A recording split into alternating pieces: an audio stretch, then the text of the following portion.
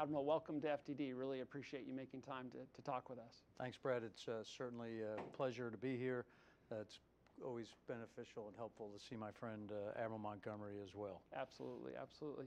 Well, I thought we would just jump right in with your permission. You know, a lot of folks here in D.C. opine on the nature of the military threat from China. There's a lot of reports published in Washington on that topic. But you are the American combatant commander who understands the threat from the People's Liberation Army, or the PLA, best.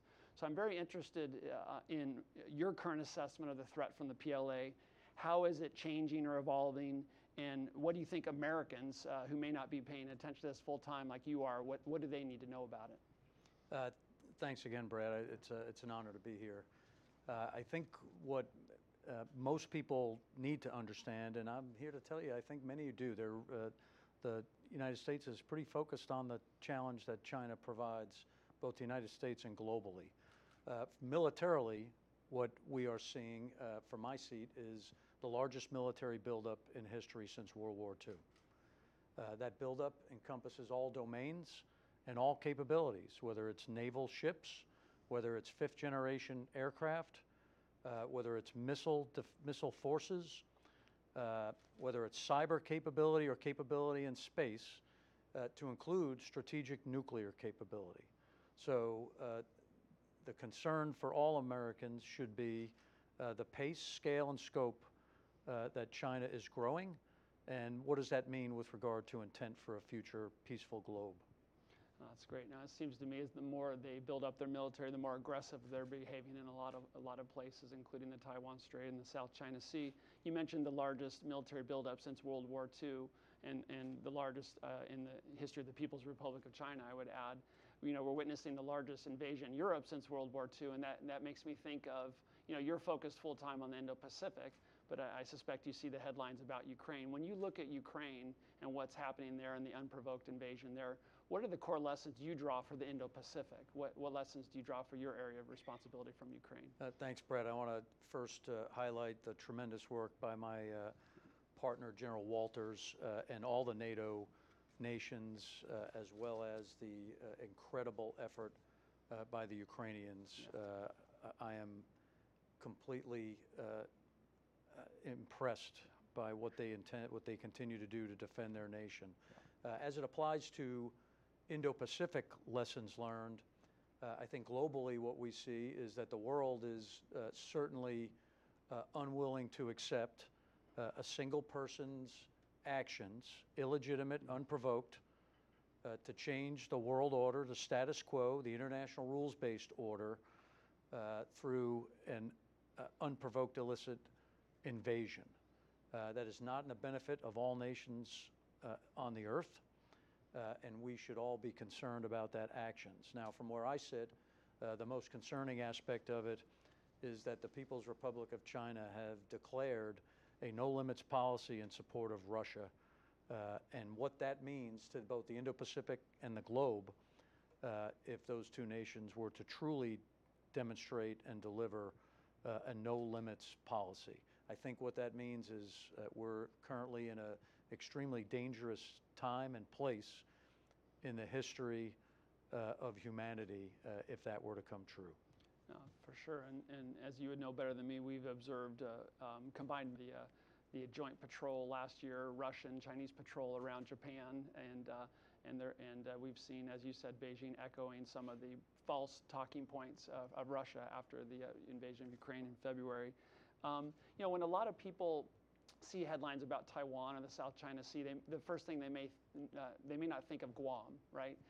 But I think it's important for folks to understand the importance of Guam to American military posture and deterrence in the region. So I'm eager to ask you this. How important, from your perspective, as the combatant commander there, are the military bases on Guam to deterrence? By that we mean, as you know well, but some of the viewers may not, preventing something from happening in the first place because the aggressor thinks they can't accomplish their objectives or the cost would be too high. How important is Guam to American deterrence and likely contingencies in the region? Yeah, thanks for that. Guam's extremely important, but let me go beyond a little bit, start beyond Guam, and talk about the United States force posture west of the international date line, right? So all those posture places are important. Our partners in Japan, the bases and places we operate from on the Japan mainland are critically important. Our support and our effort and our basing in the Republic of Korea is extremely important. The places we operate with our allies and partners across the region is important to deliver deterrence. Guam is absolutely a strategic location. We will need to operate from Guam. We will need to both fight for and from Guam, and it will provide a variety of capabilities and support functions should we end up in some crisis situation. So it's extremely important, and I didn't leave this for last, but 125,000 United States citizens, it's the homeland. Who would expect to be defended. And we treat it, obviously, as important as it is. That's great. I'm glad you zoomed out first there, because that's been an area of research here at FDD about regarding the value of defending forward, the value of forward posture. And you know from your decades of service to our country that when we station forces forward, that helps with deterrence, it helps with training, and it helps ultimately over the long run reduce some of the burden on us as our partners become more capable. And so I'm glad you made that broader point. Coming back to Guam, you've talked about its importance to, we got to protect the American citizens there. You've talked about its importance for contingency plans in the region. Yet our research tells us that there's a growing Chinese missile threat to Guam. And so I'd love to hear your thoughts on the nature of that growing Chinese missile threat to Guam and any sort of timelines that you can share in an unclassified conversation here. Yeah, as we started the conversation with, right, the increase in capability and the military buildup, the PLA rocket force is clearly developing continuous advanced capabilities, longer range. Guam has a 360-degree threat. So our ability to defend it and to be able to operate from there is absolutely critical.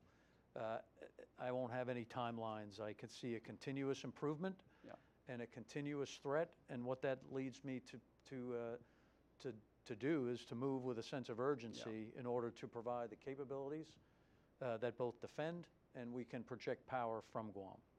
That's great. Now, and you would have better information, but our research suggests that Beijing is sprinting to field advanced ballistic and cruise missiles to threaten much of our posture in the region, including Guam. And as you just suggested, it seems to me we need to sprint faster than they are to protect our interests and Americans there. In terms of American air and missile defense on Guam, what do you see as the current primary deficiencies that need to be addressed to better protect ourselves there? Well, first, I'm extremely encouraged and thankful for the Secretary because as you've looked at the 23 budget, the delivery of a capability has been identified by the department, and I thank both Deputy Secretary Hicks and Secretary Austin for the support. So the key is to take the tremendous effort and the budget and then move forward to deliver that capability against all those threats, whether they be maneuvering or whether they be ballistic, whether they be cruise missile. We have to be able to deliver that capability to protect the forces and the people against all those threats. That's great. What do you see as to the degree that you're able to talk about, what do you see as the basic requirements or laydown for an initial operational capability for improved missile defense on Guam? And I understand the reluctance to talk about timeline, but it seems like there's an initial capability we might be able to have to kind of address the immediate threats, and then over time we might be able to improve and expand that. And more generally, do you have any concerns that we have to be careful not to make the perfect the enemy of good and add things to it that may delay the deployment timeline for our air and missile defense? Any thoughts on IOC, what that looks like, what FOC looks like? Yeah, again, from the combatant commander position, I've articulated the requirements that I believe. I believe that a near-term capability is desired. I also believe in a phased approach and continuous improvement to be able to take on all threats that either might come to fruition, and certainly the threats that we see now. I'm encouraged that the department is working towards that architecture and the delivery of a capability as soon as possible. Yeah, okay. You mentioned command and control earlier. How concerned are you about maintaining command and control for forces west of the dateline, and how might we mitigate the risks associated with you doing that? I mean, it's such a vast area of responsibility. I would imagine that's a tremendous challenge. Yeah, half the globe. Yeah, exactly. That said, we've proven over many years that the United States can operate as a joint force, synchronized, integrated in all domains across vast distances. Yeah. That's the exact problem I have in the Pacific. We are continuing to work on ways to ensure that our C2 is resilient. We expect to be attacked in that domain. Yeah. And we have to put in place the structure and the formations that allow us to command and control no matter where we are, whether it's inside the first island chain, outside the first island chain, all the way back to any headquarters. So this view of being able to deliver a picture across a node of nodes is the approach we're taking, and I'm confident we can do that. Depending what the solution, either the initial solution or kind of the long-term solution in Guam, depending what that looks like, do you see that air and missile defense solution is helping with some of your command and control challenges? And could it eventually help provide some offensive capability that might be useful from a deterrence perspective? Yeah, it's critical that we weave in. Again, wherever we have capability, wherever we are operating, we have to be able to weave it in. Yeah. We have to ensure that everyone sees the same picture. And we have to ensure that it's real time. Yeah. And the delivery of that capability is a true focus area for us, and the support from the department is really helpful. One question I always like to ask, with full deference and respect to the budget request and the many things in it that will be helpful to you and help you and the Americans that you lead accomplish your mission. If you were given, pick a number, $5 billion in a fund, right? Yeah, just pull that number out of the sky. $5 billion above and beyond the budget request. Where would you spend it to best address your requirements? I always love a hypothetical. Yeah, I know. Yeah, sorry, but I couldn't resist.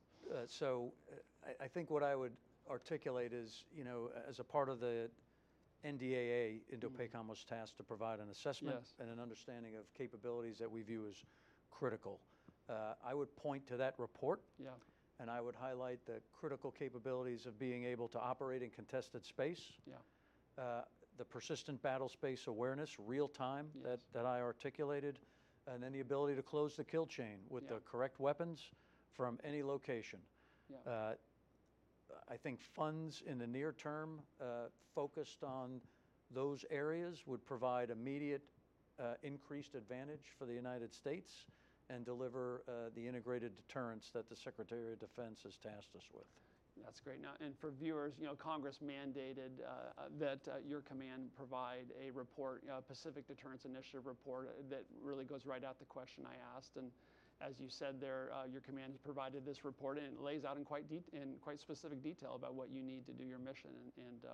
And I think I'm glad you highlighted that. I want to zoom in a little bit on some of the services and what is most helpful to you in your area in terms of what the services can provide. So specifically, what sort of laydown would you like to see from the U.S. Air Force forward station? You mentioned Japan earlier. What kind of laydown would you like to see from the Air Force in Japan and Guam in your ideal world? Thanks. Let me start by saying, I have the best component commanders in the Indo-Pacific who truly understand the region and what's needed to deliver the integrated deterrence we discussed before. So to do this, it will take the entire joint force. We can have conversations about specific services, but the fact that team comes together for me every day to synchronize their operations, to include space and cyberspace, to deliver a robust posture and set of operations has been really impressive to watch from my component commanders. From the Air Force perspective, forward, station, persistent, deep penetrating capability is what I'm asked for. Additionally, the ability to be expeditionary and move around the theater in places that matter when needed. that's what I've asked, and General Wilsbach has been tremendous. That's great. Is it reasonable to expect permanently, in your view, permanently stationed Air Force 5th generation aircraft west of the date line? Do you think that's reasonable? Yeah, I think, well, for your awareness, they're already there. Yeah. On temporary deployments, but permanently stationed as well? I would envision that capability is certainly, well, it's certainly desirable. Yes. But we would like to get to that. Yeah. That ability to, like I said, operate in contested space, 5th generation capabilities, whether they be F-22, F-35, are critically important to the ability to deliver deterrence. That's great. From my perspective, for what it's worth, we talked about, you mentioned anti-access area denial threats. If when a conflict starts, our assets aren't there, there might be challenges getting them there. So it seems to me there might be some value in having some of those forces already there once the conflict starts. I'm interested in your assessment of the Air Force's doctrine or concept of agile combat employment. And for viewers, this is this idea that in a conflict our bases may be targeted by the adversary, and so it's the need to be agile, move around, and be unpredictable. Interested to hear how you think that is going. How is the implementation of this agile combat employment concept going in the Indo-Pacific? Yeah, General Wilsbach, again, is doing a really good job operationalizing the ACE concept in the Pacific. Yeah. He's executed a few events now, continues to pull lessons learned, and continues to refine on what it means to deliver that capability in the Indo-Pacific. Yeah. So we look forward to continuing to utilize it. The concept makes the force more survivable. You combine that with some defenses, and now we have a airborne capability that can deliver dilemmas from anywhere. Yeah, exactly. I was privileged to do a podcast a while back with the commander of U.S. Army Pacific Command, and really enjoyed talking with him. And I'm interested to hear your thoughts. What are the primary things that you need as a combatant commander from the Army, from the U.S. Army in the region? Yeah, General Flynn as well is doing tremendous effort operationalizing the multi-domain task force structure. While he's working towards the delivery of those added capabilities, his ability to move around the theater, again, to provide land-based capabilities against either land targets, at-sea targets, both in space and cyberspace, those capabilities with the rest of the joint force. Now, there are problems that are coming from everywhere in the Indo-Pacific, and that's our approach.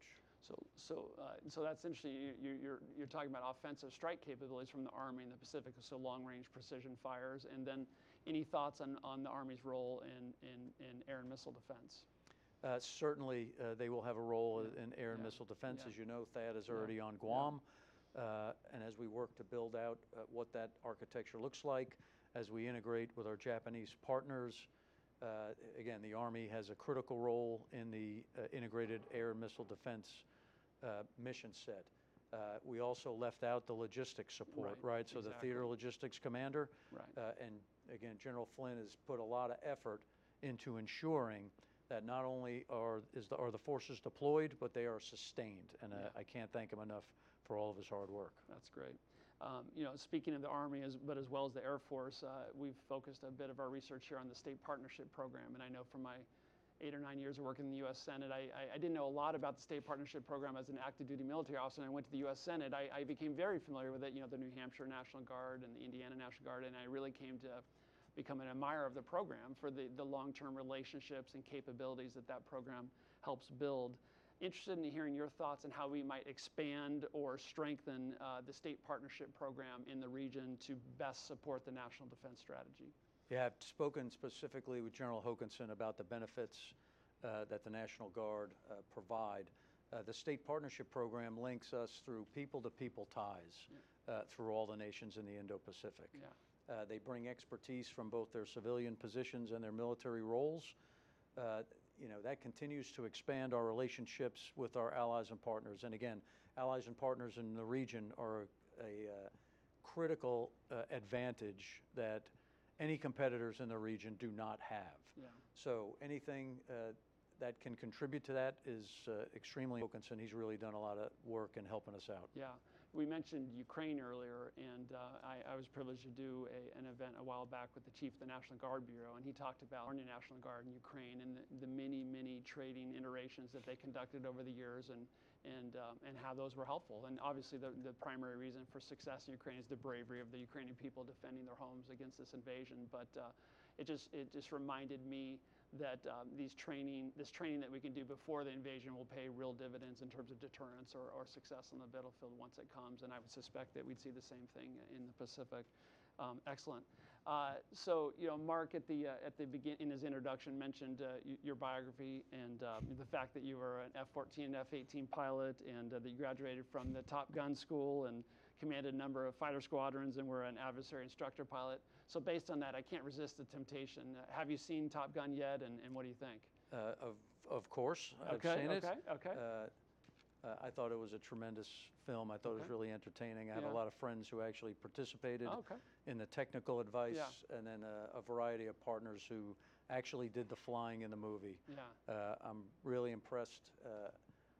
Again, I thought it was a great film, and I really enjoyed it. Brought me back a little bit. Okay, there, I bet some memories there, I would imagine. That's very cool. So I've asked you we've covered a lot of ground. We've moved quickly. I want to make sure I give you an opportunity to address anything else that I should have asked or that you'd like to cover before we conclude. Yeah, thanks. First of all, thanks again for having me today. It's great to be with the team here, and I appreciate the opportunity. The key here, as we look at this pretty dangerous national security environment, is I don't think we can operate under a business as usual mindset. Whether that's the Department of Defense, services, combatant commanders, industry, I think we have to understand, the concern of, what does a future look like based on the security environment and the objectives of some of our competitors. And I don't think that future is something that any of us would be happy with, right? We work and operate and fight every day for the freedoms that we have. The ability to deliver a free and open Indo-Pacific is what we spend our time on. And I can tell you my team is the best team, the greatest set of China and threat experts in the region. And we spend every day trying to, again, I thank all the service members in the Indo-Pacific for their dedication and sacrifice. Well, thank you for that. No, it seems to me, just tying things once again to Ukraine, that the horrible situation there just is a potent reminder that investments in deterrence are much cheaper than dealing with the consequences of war, and that we need to make sure that you as the combatant commander have everything you need to fulfill the mission that you're given by Washington. And so that's why I'm so honored and pleased to talk with you. And I want to thank you, Admiral, both for your decades of service to our country and for the important leadership role that you're playing to protect Americans and our allies in the region and to secure our interests. So I thank you sincerely for what you've done and continue to do for our country. And thanks to everyone for tuning in and viewing this. And for more information on FDD and our Center on Military and Political Power, we encourage you to visit fdd.org. Thank you. Thanks, Brad. Thank you, sir.